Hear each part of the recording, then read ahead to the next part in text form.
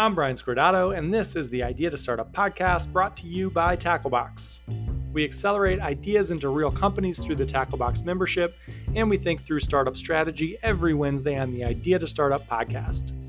You're here because you're thinking about an idea, or you're ready to launch something, or you already launched something and you're running full steam ahead. We're here to help with the counterintuitive stuff. On to it. Today, we're going to start a startup. We haven't done this in a while. As always, if you end up starting this idea for real, give me a holler. I like to pursue ideas on the side, even if I'm not totally sold on actually going after them full steam at the start. And since we've done this so much with people at Tacklebox so frequently for so long, we've got a nice little time-tested rubric that you can use to evaluate your idea too. I work on these ideas for two reasons. First, it's the type of thing that I find fun. Testing out an idea means talking to people and trying to understand why they do things, which is a skill that'll take you just about anywhere you want to go in life. Understanding incentives and the action that follows those incentives is like 95% of everything. Understanding incentives and action better than other people is the foundation for a business. Someone once told me that if you can figure out what makes people tick, you can sell them a clock. That saying is really dumb, but it stuck with me, so there it is. The other reason I pursue fringe ideas is because everything great you've ever seen, every product, every movie, every piece of art, they all started out as something that was all but guaranteed to not be all that great, something that was an experiment, something someone had to go a bit out of their way to try, to pull on a thread. So why not? Doing this over and over will make sure you're always close to the shore. I'll explain that because it almost certainly means nothing to you. And just a programming note. I've been with my wife in the woods in Nova Scotia for a week, which means I ended up with a notebook full of like 10,000 little quips that I'm going to try and not jam all into this one episode, but I can't promise anything. Edit to amplify is apparently something I say, not something I do. So back to getting closer to the shore, which is something I jotted down while on a river in Cape Breton. When I was maybe 14 years old, my dad and I went fly fishing in Montana. Neither of us had ever fished before or taken a trip with just the two of us, but my dad was working a ton and we needed something to do together, so off to Montana for 4 days of fishing we went. The fishing was definitely the excuse, but we still needed to learn how to do it. So we hired a fishing guide to teach us and row the boat. It was ugly from the start. Fly fishing is much harder than it looks. You cast constantly every few seconds as the guide rows the boat down the river. It's definitely not a crack a beer and wait for the fish sort of thing. As we floated and casted, our guide hollered instructions. Really just the same instruction over and over. Closer to the shore, closer to the shore. I'd cast my line a foot or so from shore, what I'd consider close, but I'd catch nothing and he'd just look at me and say, "Gotta be closer," and we'd row on. The problem with trying to be close to the shore as a beginner is that you spend a ton of time casting onto the shore where bushes and trees line the water. Your line gets tangled up and the guide has to row over and extract your line or just cut it and fix you up again, which takes 10 to 15 minutes. This is mortifying and I hated it. I hated making this poor guy untangle my line. I hated making my dad sit there for 15 minutes while my line got untangled. I hated sitting there like an idiot with no way to help. So I stopped casting towards the shore. I kept my line a safe 3 to 5 feet from the trees at all times, never trying to get it close. I caught 0 fish, but at least I didn't make everyone wait and untangle my line. And then our guide stopped rowing and dropped anchor. He looked at me, smiled, and said, "I know what you're doing." I played dumb. "Cast your line into the bushes," he said. I was caught off guard and I did nothing. He repeated himself. "Cast your line into the bushes." I cast my line maybe 2 feet from shore into the water. He then asked if he could see my rod. I gave it to him, and he proceeded to cast my line about 30 feet past the shore into the trees, long gone. He yanked on the rod and the line snapped in two. He reeled it in and started tying on a new fly for me to fish with. As he was tying, he looked at me. "There are no fish in the middle of the river," he said. "They're all under the bushes. Which means that sometimes you're going to cast too far and you're going to be in those bushes and we're going to have to reset. That's the tax you pay for catching fish. And everyone in this boat is more than happy to pay it, because if you don't pay it, you might as well just sit there with your thumb up your ass because you ain't going to catch shit in the middle of the river. And I'm not here for a goddamn boat ride." Then He tossed in a huge wad of chewing tobacco and we rode on. 14-year-old Brian thought this was just about the coolest thing he'd ever seen. I will never forget that guide or this story or the 27 other stories he told me that I couldn't dream of telling on the podcast. His name was HR, and when we asked him why, he said, well, it's because all the ladies say I'm a home run. What HR lacked in wordplay, he apparently made up for in life advice. About 10 minutes later, my cast ended up 5 feet in the bushes and he let out a holler. Hell yeah, now we're getting somewhere. He ended up cheering every time I cast in the bushes the rest of the trip. About 5 casts after casting into the bushes, I landed my fly about a half inch from the shore and a 20-inch rainbow trout grabbed it. I reeled it in, we took a picture and let him go, and I've realized ever since that the best stuff in life isn't in the middle of the river and it doesn't come without a tax. Be happy to pay it. This pod is about casting to shore. Maybe we'll catch a fish, maybe we'll end up in the bushes. Either way is great. It's just the tax we pay for ending up at something interesting eventually. This stuff is always going to be messy and it usually won't work until it does, which is why we try. So let's get to it.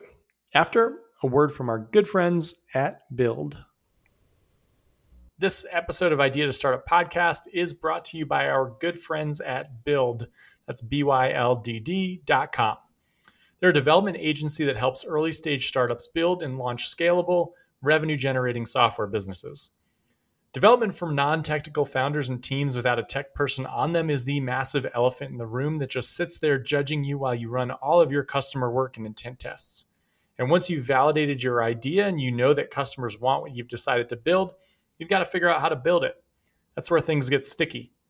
You probably don't have $100K to throw at a huge creative agency, and even if you did, for your first product, you probably shouldn't.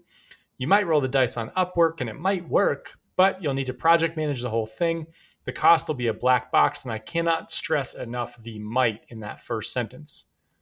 For $10K and roughly a month of work, Build will get your validated product up and out. We've advertised Build a few times, and the one question we've been asked is, can companies that work with them end up growing big? The answer is absolutely. They've worked with companies that have gone on to Y Combinator and raised money at 10-figure valuations. Build is the way to get your first product built, and that product can lay the infrastructure and the foundation for any size company. Head to build.com to talk to Ayush, that's BYLDD.com, and tell him you heard about it through Idea to Startup. Back to it. When my wife and I travel, we always do 2 things. First, we watch a ton of House Hunters in hotel rooms. We never watch it anywhere but hotel rooms. And man, I have an irresponsible amount of fun watching a couple say something like, we want a beach view and a pool and a yard for our dogs and 5 bedrooms, and our max price is $250,000. Good luck! Then, when they inevitably find it, I get super depressed that I live in New York City where that won't get you a bag of salt and vinegar potato chips at a local bodega. But this podcast has nothing to do with House Hunters or salt and vinegar chips, which, by the way, are the best of all the chips. It does have to do with the second thing we do on vacation, which is come up with startup ideas. We were in Nova Scotia last week, Airbnb hopping our way from Halifax to Cape Breton and back. The idea itself came from those Airbnbs. We stayed in a few Airbnbs that clearly put a ton of time and effort into their decor. Whoever designed these spaces, particularly our last one, either hired an interior designer or was just super talented. We even tried to Google the mugs to see where they were from and maybe buy a few for ourselves. We agreed that we couldn't be the first people to do something similar, to want to buy the stuff from this place. And then I thought, I wonder if any of these thoughtful Airbnb hosts have ever set up stores where you can shop what they have in their apartments so that they can make a little extra money on affiliates. A few Googles led me to a tentative no, and that was the idea for the trip. Is it a good idea? Probably not. But maybe? Who knows? We'll see. The purpose of an Airbnb for most people is to make extra money, I think. I don't have one. My guess is that you're either buying a place that'll be totally supported by the Airbnb income, or you're renting out part of your house to subsidize the rest of it. The Airbnb with the decor we loved seemed to be doing the second one. We were in the top floor of their house. But again, I can't stress how much this is a think rather than know situation. I'm totally guessing. And this is how most ideas start. Maybe you've had ideas like this. I mean, if you're listening to this pod, you almost certainly have. Maybe you have a few of these a day. The big question is, what do you do with them? How do you get out of the middle of the river with them? How do you cast to the shore? Today, we'll go through a 3-step evaluation process. By the end, hopefully, we'll be in the bushes or hooked into a fish. You can use these for your idea, and I hope you do. The 3 steps are: 1, whisper versus rooftop. What do we need to know? 2, rivers and dams. Where's our customer going and where do they get stuck? And 3, a hypothesis test. Is there something here? Let's get to it. Whisper ideas versus rooftop ideas. I've mentioned these on the pod in the past, and they seem to stick because people quote them back to me all the time. There are 2 types of ideas: whisper ideas and rooftop ideas. Whisper ideas are the ones I see the most. I call them that because when people pitch me whisper ideas in coffee shops, they look both ways first and lean in real close and whisper me what it is they're doing. They do this because their differentiator, the thing that matters, is simply that they noticed this problem first. Anyone else who heard this idea could take it and run with it. Nothing in the founder's experience or network or skill set gives them an unfair advantage. So they whisper. They're scared. Rooftop ideas are the opposite. These people happily tell me their ideas loudly without asking me to sign an NDA or do anything else silly. They'd stand on the rooftop and shout out their idea if you asked them to, because it doesn't matter if someone heard it, because there's no way a random person could beat them at it. They've often been subconsciously preparing to start the idea for the past 5 or 10 years, building knowledge bases and skill sets and networks to give them a completely unfair advantage. You probably know which idea I'd love for you to start with, and you probably know which one yours is. If it's something that you want to whisper, there's your answer. Rooftop ideas are far more likely to succeed, but honestly, most of the ideas I hear are whisper ideas, so we'll talk about those today. The important thing, though, is knowing which one you've got. Treating a whisper idea like a rooftop idea is a disaster. There are 3 revealing questions you can ask yourself to figure out which one you've got if instinctively you don't already know. First, what's your unfair advantage? Second, what secret do you know that other people don't? And third, what have you done that gives you a different perspective on the problem than 99% of other people? The bigger the secret, the more defensible. Maybe you've been a patent attorney for 15 years and you know something that no one else who hasn't been a patent attorney for 15 years could ever possibly know. That's the start of a rooftop idea. But if you just traveled around Nova Scotia for a week watching house hunters and you came up with an idea about Airbnb hosts selling their stuff when you've never been an Airbnb host or built a marketplace selling home goods or bought any stuff from an Airbnb, well, buddy, that's a whisper idea. Anyone could have it. Thousands of people almost certainly have. What that means is we need to dig in a bit. We need to find a secret because we don't have one already. This means speaking with customers. 95% of people with the idea won't ever do that, so right away we'll be in the lead. Speaking with customers, as you probably know, is hard, so we'll make it easy. For the first conversation, I'd suggest just talking to the person that spurred the idea. Create a hypothesis around them and then talk to them to see if that hypothesis is right or at least on the right track. So in my case, my hypothesis is that if the person who runs the last Airbnb we stayed at could easily sell the stuff in her house and get affiliate income for it, she'd seek it out. Ideally, she's already trying to do this. And hopefully, for our sake, that process is hard and we can make it easy. And that is where our exploration is going to start. Speaking with my host, hopefully, and people like her. All babies are cute. We need to learn more about this baby and see the ugly side. That only comes from customers. So the results of step 1. This is, without a doubt, a whisper idea, which means I am secret hunting. I don't show up with one, which means I'll likely need to over-index on conversations with customers. I'll probably need to find a champion, someone who's already an industry expert, who's invested in the idea and wants to work with me, which means I need a place to start. That place is a hypothesis and a target customer to evaluate it against. So let's do that. Rivers and dams. When I think about customers I'd like to build a business for, I start at the back of the book and I pattern match. I know exactly what a great initial customer looks like, one that would be worth my time to build for. So when I have conversations with customers, I'm looking to see if they fit that mold. It's one of the few things in the startup world that isn't malleable. You cannot start a business with a customer that doesn't look like the customer I'm about to describe. Full stop. Great customers are easy to visualize and hard to find. First, They know they have the problem you're solving, and that problem is one of a couple of urgent, painful, growing, expensive, or frequent. They've tried to solve it, but it's been tough to do. They can clearly visualize and describe the outcome if the problem is solved. And that outcome is emotional, and you understand that emotion. The customer is also accessible. You can find them and you can get in touch with them. They're willing to pay, meaning they've paid to solve this problem in the past. They're cohesive, meaning they speak with other customers like them about the problem you're solving. And ideally, they're influential, meaning once they solve the problem, other customers will notice and try to copy how they've solved it.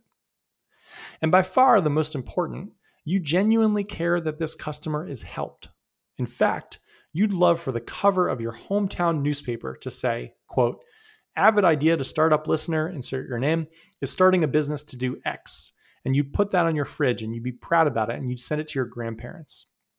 If this seems like a lot, it's not. Think of each of these characteristics as lottery tickets. The more you've got, the better chance you've got to win. Fill your pockets with them. I've been visualizing customers a lot using the rivers and dams framework I mentioned a few weeks ago. I actually can't stop using it. The basic idea is you need to make sure your customer has committed to a river, that they've already jumped in. They desperately want to reach the end of that river, but various dams are holding them up, keeping them from this massive, important goal. Our job is to identify what jumping in the river looks like in the first place, and then identify and remove the dams. We talked last week about how a business is pretty simple, actually. It's just identifying a process customers care about and removing steps. That's what we do. A super obvious example might be studying for the GMAT. If someone commits to going to business school in a year, they need to take the GMAT. If they schedule the test, they are committed. Then they find a GMAT course. At the end of the river is getting into their dream business school. The dams are the GMAT and GMAT associated things. They've indicated they're in the river through their B-School intent and their test sign up. So back to the Airbnb idea. The first thing we need to figure out is what makes this customer tick. Why are they running an Airbnb? What are their goals with it? What are the big problems? How are they solving those problems? And do they think the problem we'd be solving at its core, which is additional income, specifically from their style, is desirable? There's no way to know these things without speaking to Airbnb hosts, so I did. The last place we stayed was the one that spurred the idea, so the last place we stayed is the person I sent a message to over Airbnb. I said that I loved the stay and the style of the home, and that I actually had a few questions about being an Airbnb host and wondered if she'd hop on the phone for 20 minutes. Side note, this is casting to the shore. This is actually pursuing an idea. Casting to the middle of the river would be Googling Airbnb hosts selling furniture and trying to find out from some secondhand source whether this idea was valid or not. Don't do that. The Airbnb host said yes. An hour later, we were chatting. I guess it was helpful that we left the room so clean. I jumped into this customer interview with two goals. First, to understand what this person truly hired Airbnb for. And second, to understand whether the problem I'd identified was one they were already trying to solve or were already happily solving. I started the way I love to start these interviews. I asked her to tell me the story of how her Airbnb came about. She got excited. As I'm sure you remember, we don't just tell people what we're up to in a customer interview and ask what they think. We ask them questions about their process and hope they bring up the problem organically. Then we ask questions about how they solve it. Anchoring ruins our hard-fought-for interviews. Don't give up the farm, no matter how hard that is. And if you want interview resources, we've done a few pods on them, and you can also reach out directly, team@gettacklebox.com. She told me her story, and I'm paraphrasing. Quote, "We'd always wanted a house on the water in Halifax, but it was too expensive. A few years back, we realized that if we consistently rented out a part of the house, maybe we could afford it. But we didn't want to rent out like our guest room and have strangers walking through our house. We wanted a separate space. So we kept our eyes open for a house that had a separate entrance and sort of a studio apartment type space attached to it. We found this one and we jumped on it. We didn't really do too much financial research first. We just assumed that renting it out would help. But now it's rented nearly every day for the spring, summer, and fall months and has been a huge help paying off the mortgage." She went on to tell me that she was in charge of the decor and the listing and that she'd really gotten into it. She was obsessed with a few Airbnb host newsletters, resources like the website B&B Facts, and other resources that help hosts get better. It actually sounds like there's a slew of them. It turns out that the value rating criteria, a huge driver of a listing's overall rating and success, is driven by cleanliness and atmosphere. Her day job was an architect, and she'd had some interior design experience too, and it turned out there was a direct correlation between upgrading the interior and the value rating, which led to her being able to nearly double the price. Then she said something that really perked my ears up.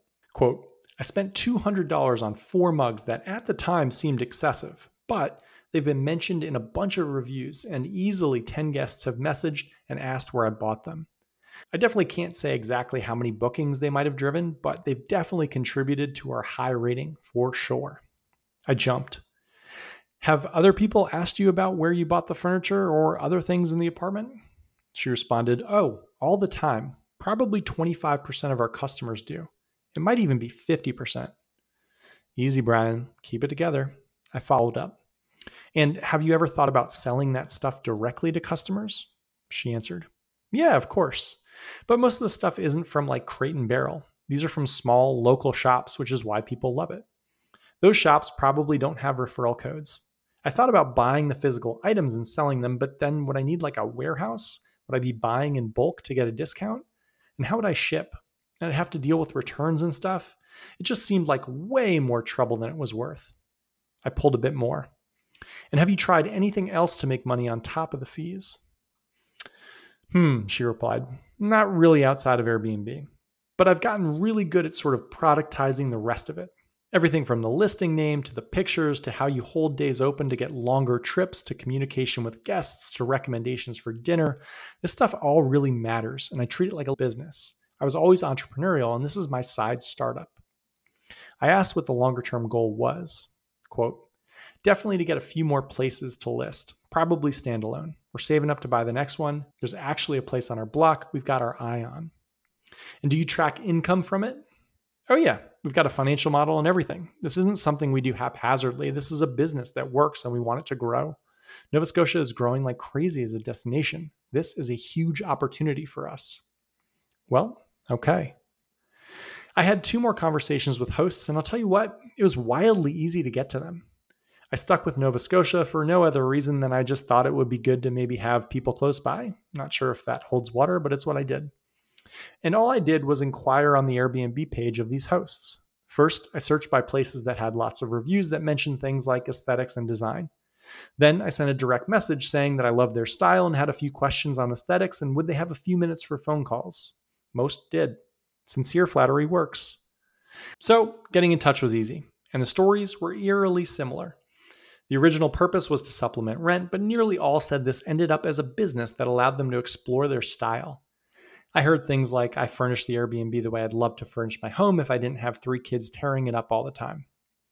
The Airbnbs were expressions and business opportunities, and so much more than just a way to supplement rent.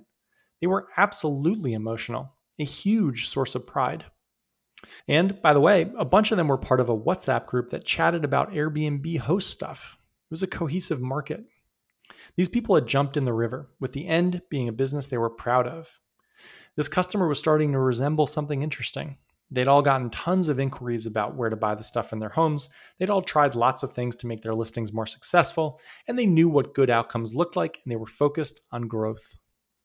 The final piece of our Airbnb project, which, by the way, I've been trying to get a great pun name for, and I am striking out, so somebody please hook me up, is a hypothesis test. The hypothesis test is basically just taking everything we learned from interviews, flipping it around, and seeing if people are interested in what they said they were. Using the River and Dams framework, the dam holding up people from making their Airbnb shoppable with an affiliate code is that these pieces aren't from places that would make that easy.